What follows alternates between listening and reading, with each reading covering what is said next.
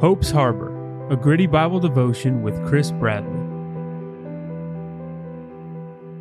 What is your spiritual gift?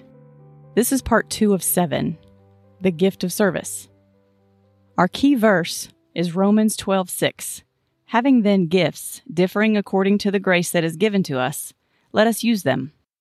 If we believe the purpose of spiritual gifts is to help each other in ways that are approved of by God, it should go without saying we must use our gifts, not hold knowledge of them and then do nothing.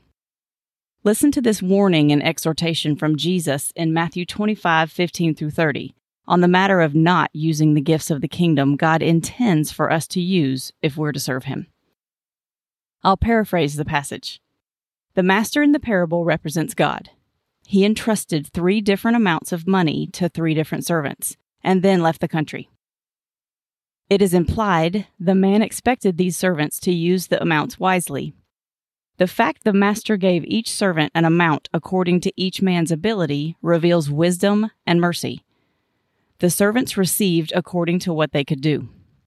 When the master returned, and this symbolizes Jesus' return, he called each servant to account for his service. The first servant doubled his master's amount.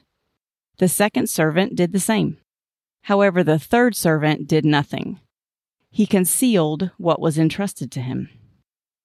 These are Jesus' words when ending this story in Matthew 25, verse 30. And cast the unprofitable servant into the outer darkness. There will be weeping and gnashing of teeth. I pray we heed this warning and use our gifts as God intends. Today's devotion focus is using your spiritual gift or gifts. Here's a list of common spiritual gifts: prophecy, service, teaching, exhortation, giving, organization, mercy. In this episode, we're looking at the gift of service. These are a few characteristics of someone with this gift. Sees and meets practical needs. Disregards weariness. Has difficulty saying no. Is alert to likes and dislikes. Has a strong desire to be with others. Needs approval. Likes short-range projects. Meets needs quickly. Some of the challenges that may be associated with the gift of service are: quickness in meeting needs may appear pushy. Disregard for personal needs may extend to one's own family and their needs. Eagerness in serving may prompt suspicion of self-advancement. May react negatively to others who do not meet obvious needs. Insistence on serving may appear to be rejection of being served. Desire for sincere appreciation may result in being easily hurt. Quickness in meeting needs may interfere with spiritual lessons God is teaching those with the needs. Meeting practical needs may be judged as a lack of interest in spiritual matters. Those with the gift of service are normally the ones getting it done at church. They are often referred to as the 10% who are doing 80% of the work. There are 1 or 2 reasons this may actually be the case. People with the gift of service have the heart of a servant. They want to help and do for others. It's common for them to jump in and start working before others even have a chance to volunteer. Where this becomes a problem for them is they'll jump in without considering the effect on their time management, their families, and at times their own health and welfare. Like, should they be climbing a 30-foot ladder? Also, when they volunteer so quickly, others may feel shut out. A servant-minded person may come to resent others for not stepping up when all that happened was those other people may have been checking their schedules to see if they could find time for the task.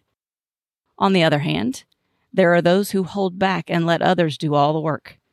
And so it falls to the servant-hearted people to do what it takes to help a ministry function. Let's take it one step further. What about the need for overseas short-term missions work? Have we been called and gifted to go, but here we sit? Now, this isn't intended to put guilt on anyone. Serving out of guilt is not what God wants from us. When we give of ourselves, in whatever capacity, He wants a cheerful heart involved. Remember, Serving God's kingdom involves rewards for those who serve faithfully in the capacity that God gives. Going back to Matthew 25:15 that was paraphrased earlier, the Bible says, "And to one he gave 5 talents, to another 2, and to another 1, to each according to his own ability."